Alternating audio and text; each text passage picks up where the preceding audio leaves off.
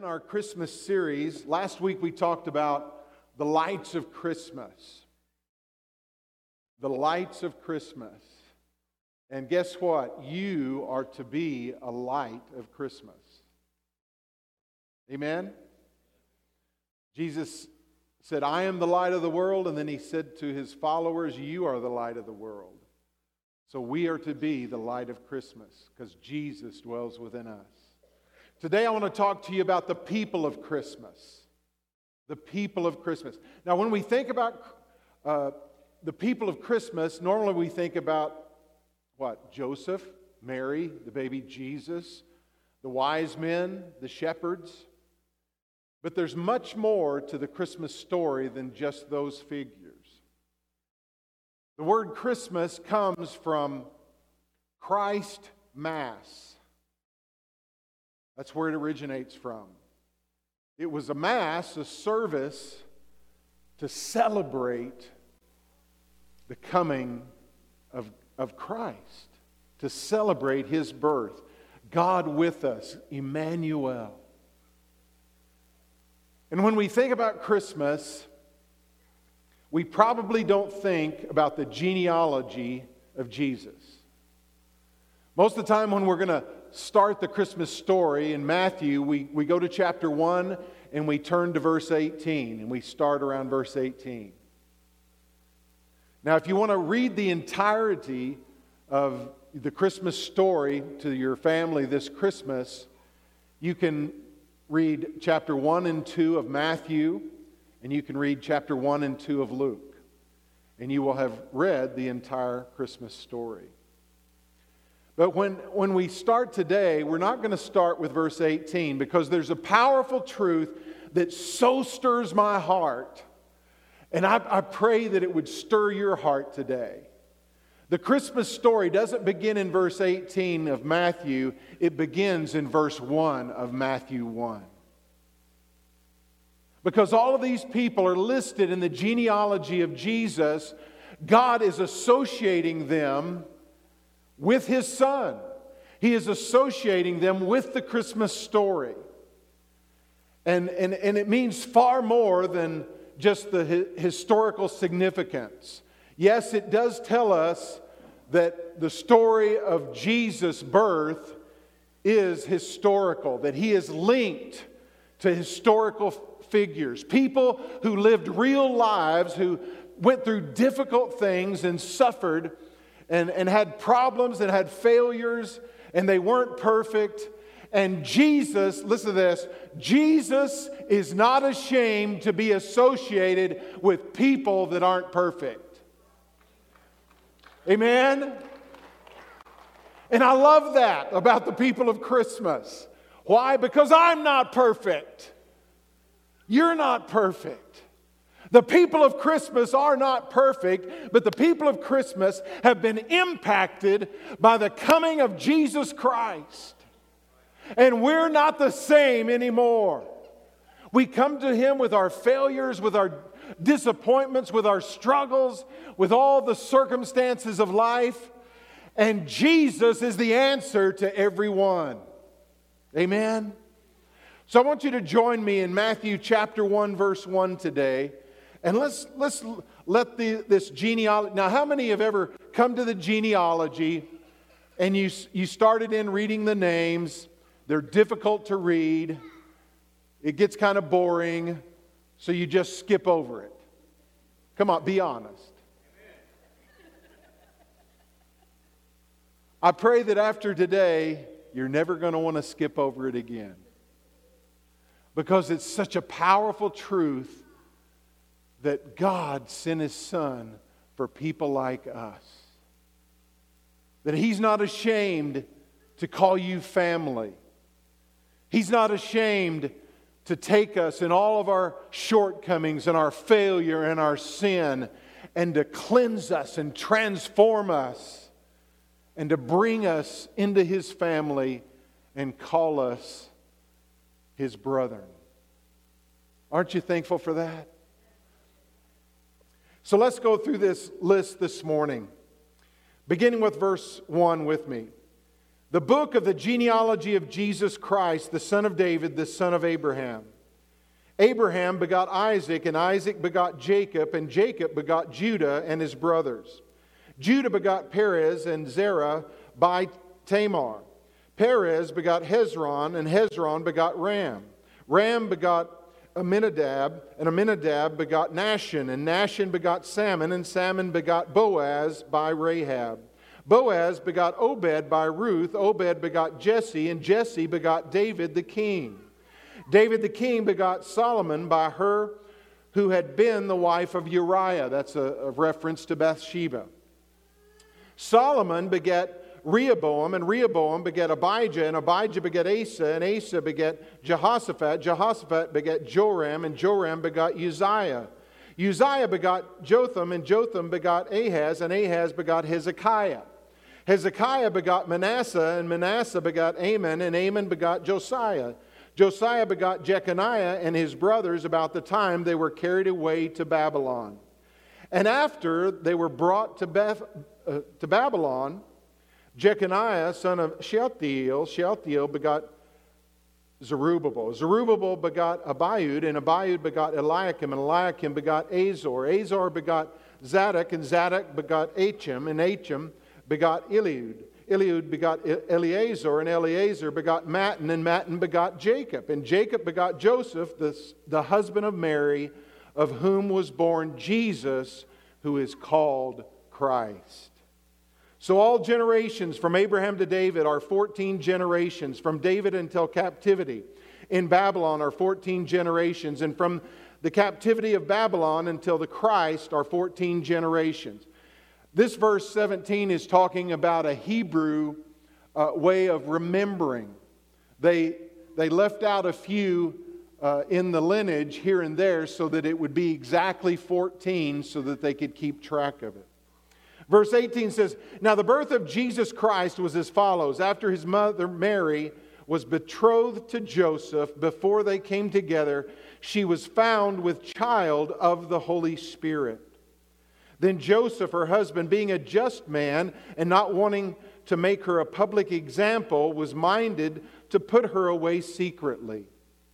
But while he thought about these things, behold, an angel of the Lord appeared to him in a dream, saying, 'Joseph, son of David, do not be afraid to take to you Mary your wife, for that which is conceived in her is of the Holy Spirit.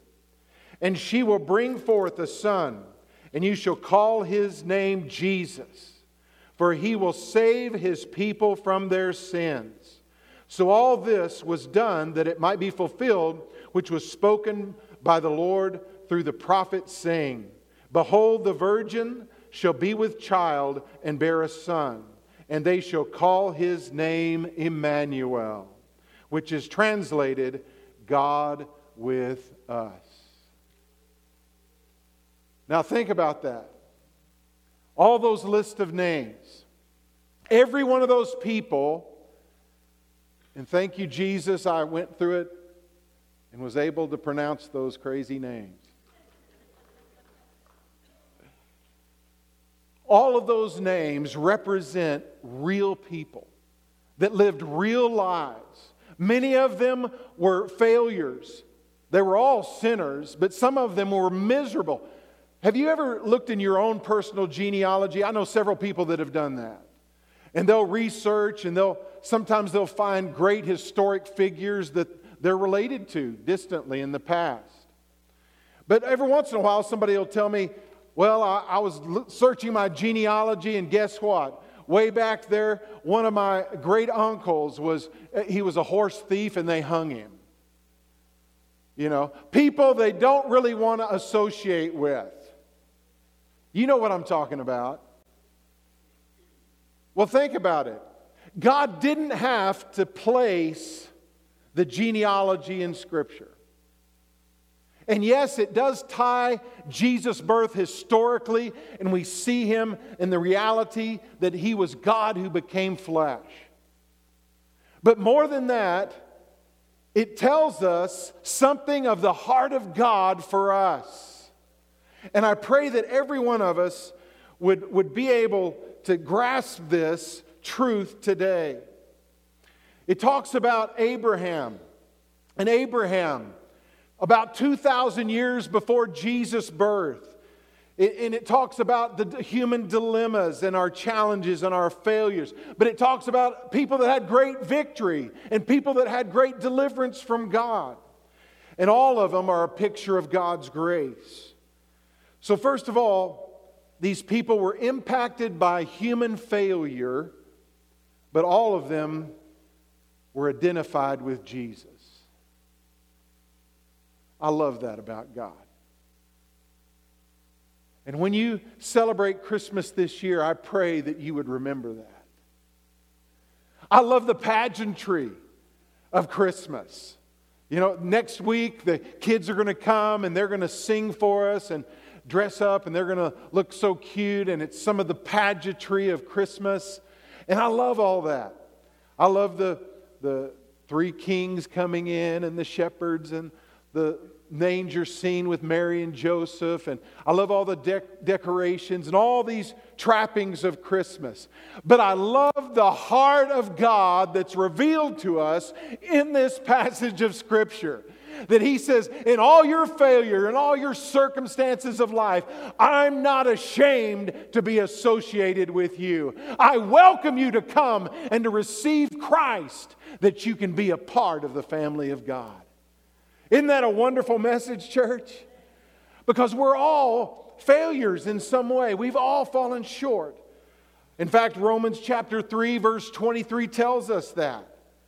It says, for all have sinned and fall short of the glory of God. None of us are perfect. Some of us maybe try our best to be good people, and I hope that we do. Even those that don't know Christ, sometimes you'll encounter them and they'll think, well, I don't need religion, I don't need Jesus because I'm a good person. I try my best to do good things and to treat people right. But church, that doesn't deal with the sin that all of us have. You can strive to do good things, and the Bible says our righteousness is as filthy rags. So nothing we can do will make us where we can earn a relationship with God. So Jesus had to do it. Jesus did it for us. God makes it clear that He's not ashamed to be associated with people like us. Aren't you thankful for that? In Hebrews chapter 1, verse 11, it says, He is not ashamed to call them brethren. He's not ashamed to call you family. It doesn't matter what your past is. It doesn't matter what your failures are, what sins you've committed. In fact, we're going to see some people in just a moment in this passage that failed miserably. But God still associates them with His Son. In Genesis chapter 20, it's talking about Abraham. We think of Abraham as being the father of faith. The Bible teaches us that. He's a prototype. He's an example for us of someone who lives by faith. And we celebrate Abraham. But Abraham was far from perfect. In fact, in Genesis chapter 20, verse 2, he encounters a king, and this king is inquisitive about Sarah, his wife. She was beautiful, the Bible says. And so the king wanted to take her to be part of his harem. And so what does Abraham do? It says, now Abraham said of Sarah, his wife, she is my sister. And Abimelech, king of Gerar, sent and took Sarah. He threw his wife under the bus. Men, there's hope for us. We're not perfect husbands. He was a man that lacked integrity in his life. He didn't trust God at this time. And it doesn't matter how many times you've failed, God is still greater than all our sin. Amen? So when we look at Abraham, it encourages me because he had a lack of integrity. Even though most of us as Christians, we strive to be integrous and we strive to do what's right and we have good morals and we strive to live that way, but we're not perfect. And Abraham wasn't perfect. In the third person in the list of family members, we come to Jacob. Jacob is known as being deceitful towards his brother Esau.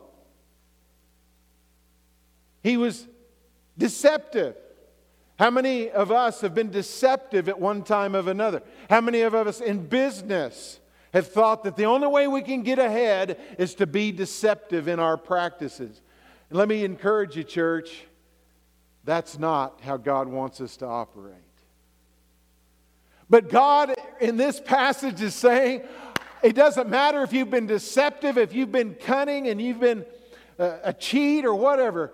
Guess what? Jesus came and He wants to associate with you. He wants to deliver you and save you and set you free from your sin. Aren't you thankful for that? And next, it also talks about Perez and Zerah. They were born of incest. Aren't you thankful that God is greater than our family background? We can't control our family background. Amen?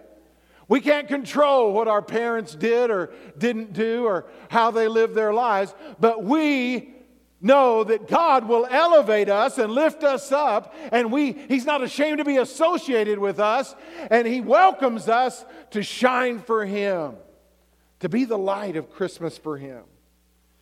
It also talks about Tamar. Now, this is very interesting, church. Tamar is one of 5 women that are listed in the genealogy of Jesus, and that was not done in this day. The society was male-focused. They didn't consider women as equals. But God places 5 women, and 4 of them were Gentiles. 4 of them had great failures. And God still says, those are my kind of people. I welcome them to come into my family, even though they failed. Aren't you thankful for that? We struggle so much with being unworthy. The devil uses that and he condemns us. Condemnation is not from God. Romans 8:1. There is therefore now no condemnation for those who are in Christ Jesus. Amen? And we need to make sure that we don't let the enemy come against us and deceive us and lie to us where that we think, I'm not worthy for God to use me. I'm not worthy for God to welcome me into His family. Years ago, I was working in the jail, and I had a pod of men, and I was talking to them. And one of the men came up, and I knew God was really dealing with his heart, and I began to share Jesus with him. And he looked at me and he says, but you don't know what I've done. God could never forgive me. He was a leader of a gang there in Fort Worth. He was a big, strong, husky guy. And he said, you name it, and I've done it. He said, there's nothing I haven't done. And I kept telling him, Jesus loved him. Jesus came for people like him. People that had failed. People that weren't perfect. And I said, God is greater than all your sin. And I prayed with him, and I led him to Jesus, and he prayed with tears coming down his cheeks. And he accepted Jesus. Don't let the enemy lie and tell you that you're not worthy. God says you're worthy. He sent His Son. He sent His Son for us. And He says, you're the kind of people I want in my family. Aren't you thankful for that?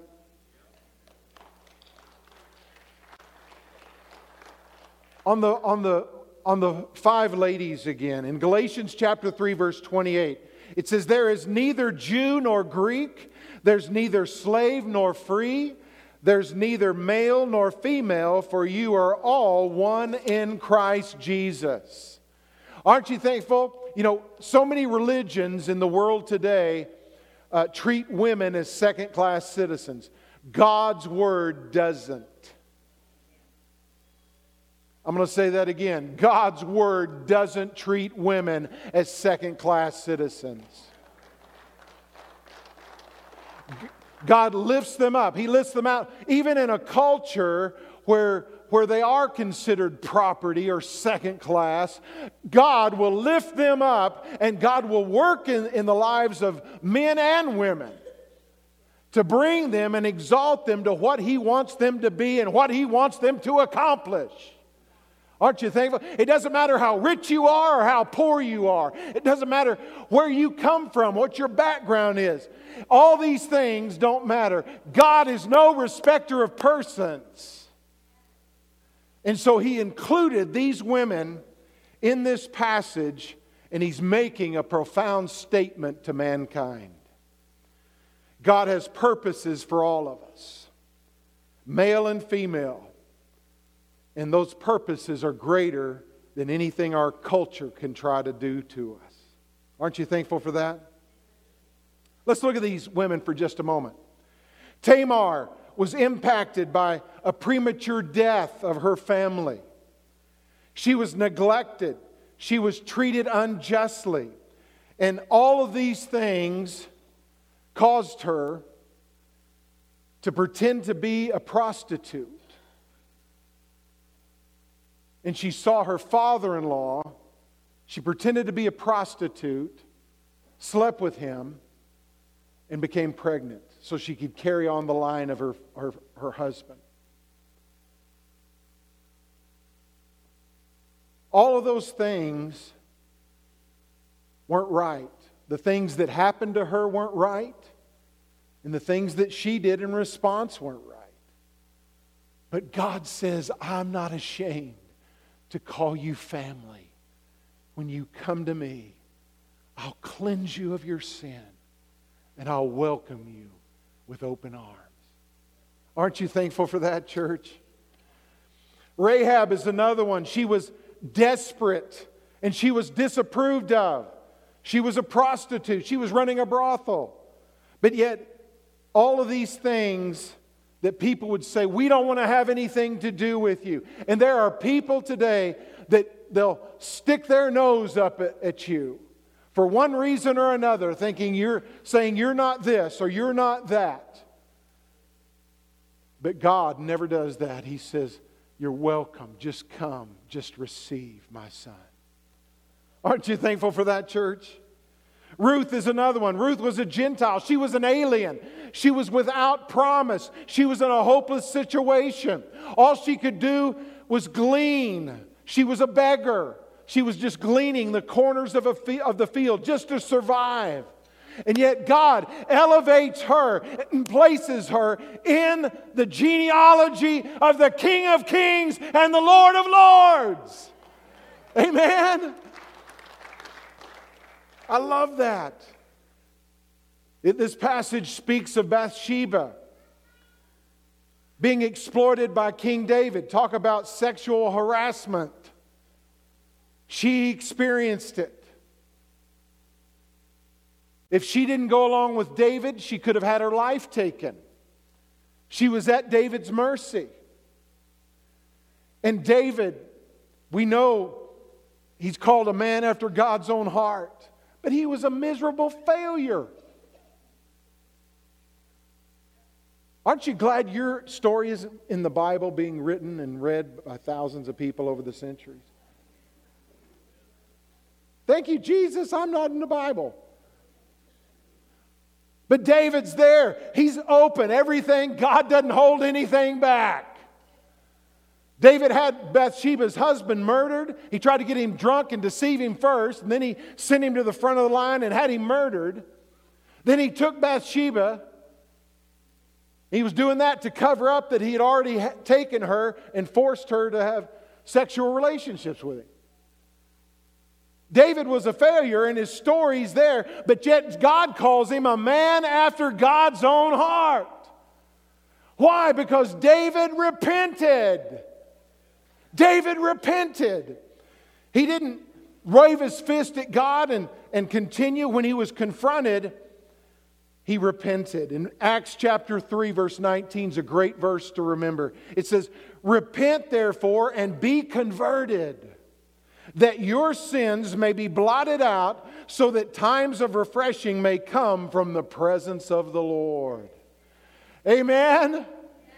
Aren't you thankful for that today? Repentance, church. You don't hear about repentance from the pulpit today. You don't. In church, it's not a dirty word. It's a wonderful opportunity from God. All we have to do is come with a genuine heart. Say, "God, I turn from my sin. I repent for my sin. I turn towards you and what you've done for me." And God cleanses us. And He restores us. And like David, we can be a person that God says, "They have a heart for me." I love that. Rehoboam is another one mentioned in verse 7. Rehoboam was a brat. Turn to your neighbor and tell him, Rehoboam was a brat. He didn't listen to godly counsel, and he tried to prove himself right. How many of us have ever fallen into that trap? Come on. I know there's got to be some brats in here. We don't listen to godly counsel. We think we know better, and we try to prove ourselves right. Then we end up in a lot of trouble, right? But God came for people like that. He came for people that make mistakes, people that are brats, people that think they are strong enough to do it on their own. Philippians 4:13 says what? "I can do all things through Christ who strengthens me." Our strength is in Jesus. It's in Jesus. It's in Jesus.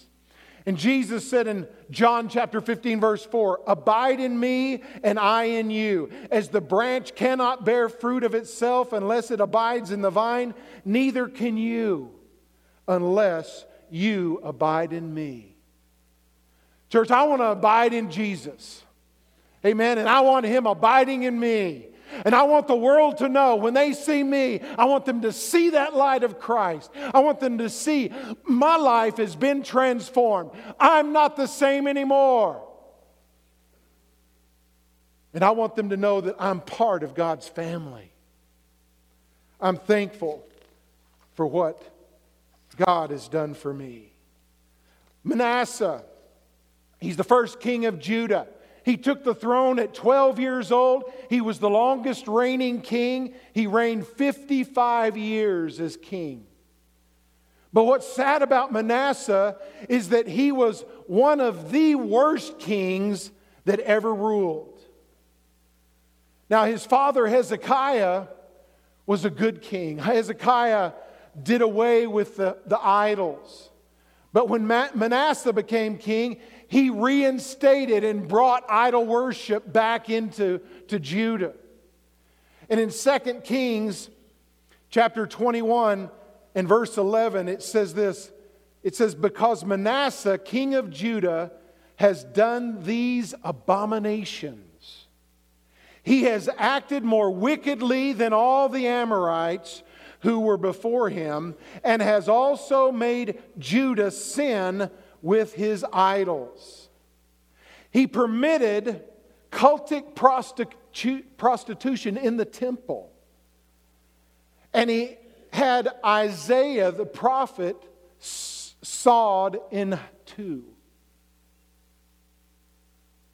He was a wicked king.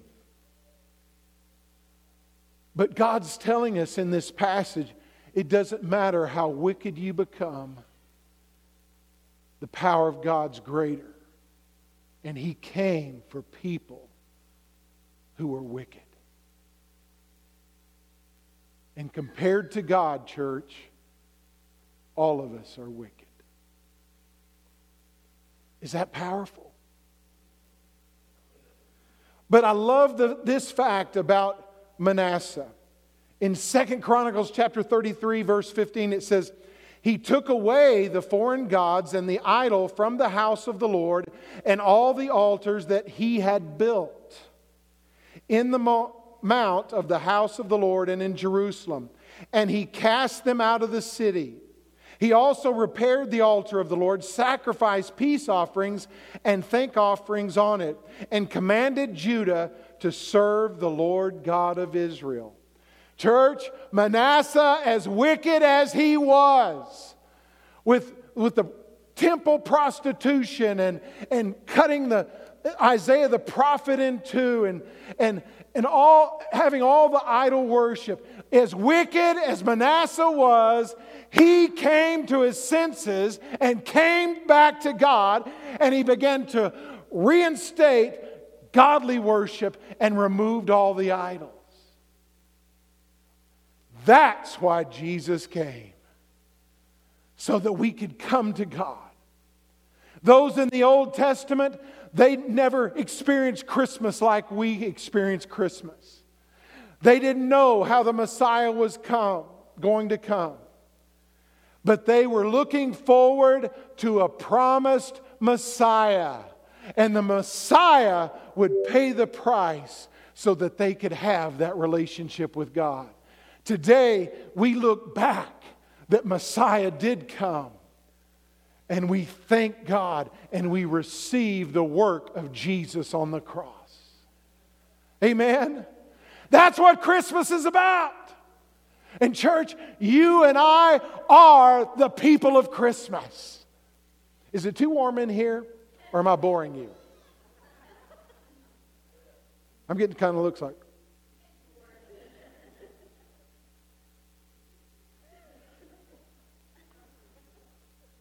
Church, you are the people of Christmas. You have something to rejoice about. Because God's greater than all your past. He's greater than all your sin. You're not going to come under the condemnation of the enemy. Because the Word of God says, you are the righteousness of God in Christ Jesus. Amen. You're not going to let your past hinder what you're doing in the future. You're going forward. Your past is behind you. God came for people just like you, and He welcomes you into His family. And He cleanses you from all of your sin, all unrighteousness. Everybody say all. All. Don't you love that word? Jesus didn't come to pay for half of your sin, and the other half you have to pay for, because you can't do it. He came for all of our sin. There were miserable failures in this genealogy. And it's interesting how many of them were caught up in sexual sin. In church, sexual sin today is prominent in our culture. Our culture is a culture filled with lust. It's filled with pornography. And people get caught up in it. But church, I want you to know, Jesus is greater than all our sin. And Jesus sets us free. Just like that young man that was the head of a gang. He had murdered people. He had raped people. He had done all these horrible things. Just like King Manasseh. Just like him, he was a wicked king. God says he's done abominations. But yet he has a heart that turns back to God. So as you go and celebrate Christmas this year, celebrate the fact that you're one of the people of Christmas. You're one of the people of Christmas. I want the worship team to come, and I'm going to ask you to stand with me.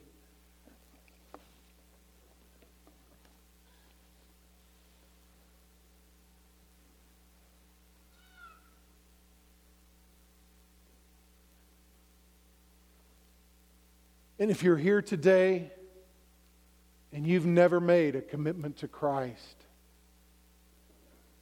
I want to invite you to do that today. And I'm going to, as the worship team comes and begins to play, I'm just going to ask everyone, if you would today, just to bow your head for a moment. And I want you to think about this simple message. And I want you to ask yourself, am I one of the people of Christmas?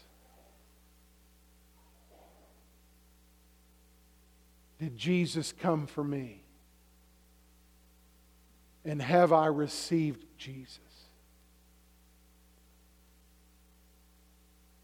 And if you've never made that commitment,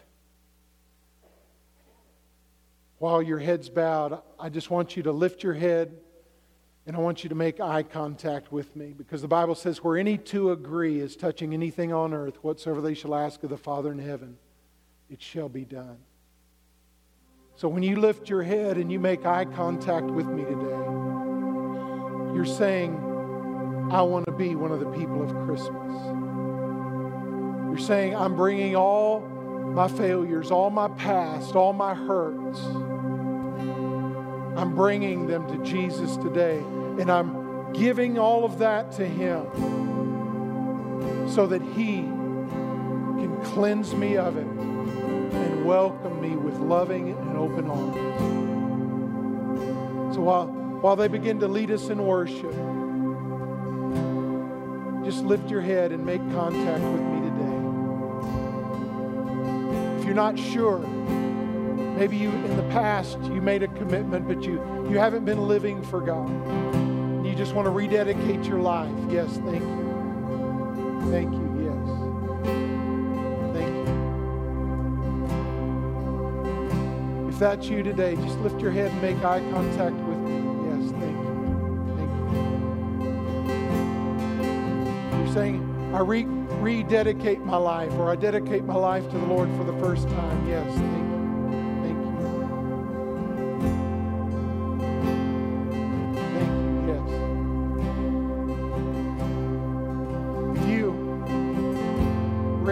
And made eye contact with me today, I want you to pray with me right now. I want you to be sincere between you and God, and just agree with me and pray the same thing in your heart. Heavenly Father, we thank you for giving your only Son. Lord, you gave your only Son just for me. If I had been the only one, Lord, I come with all of my sin, with all of my baggage from the past, all my hurts, all the things in my own genealogy, all the past from my parents or grandparents or friends. And Lord, I give everything that I am to you, all my failures, all my sin, all my wickedness I give to you today. And Jesus, I turn to you. I receive you as my Savior and my Lord. Come into my life. Come into my heart. And be my Lord and be my Savior. Cleanse me, Lord, from all unrighteousness. And begin to elevate me, Lord, to accomplish what you have planned for my life. Don't let anything hinder, Lord, what you desire to do in my life that will bring you glory. And Lord, I just thank you and I praise you that today, Lord, I am establishing the fact that I am one of the people of Christmas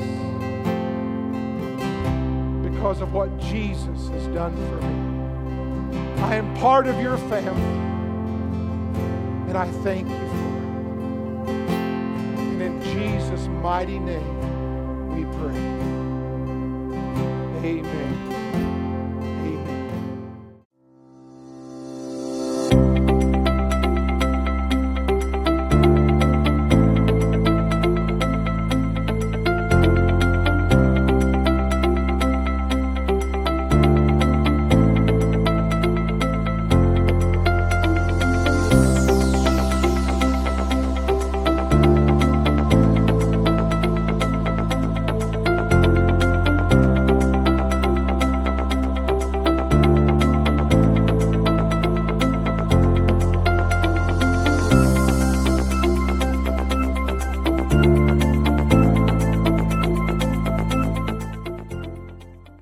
thank you for joining us today.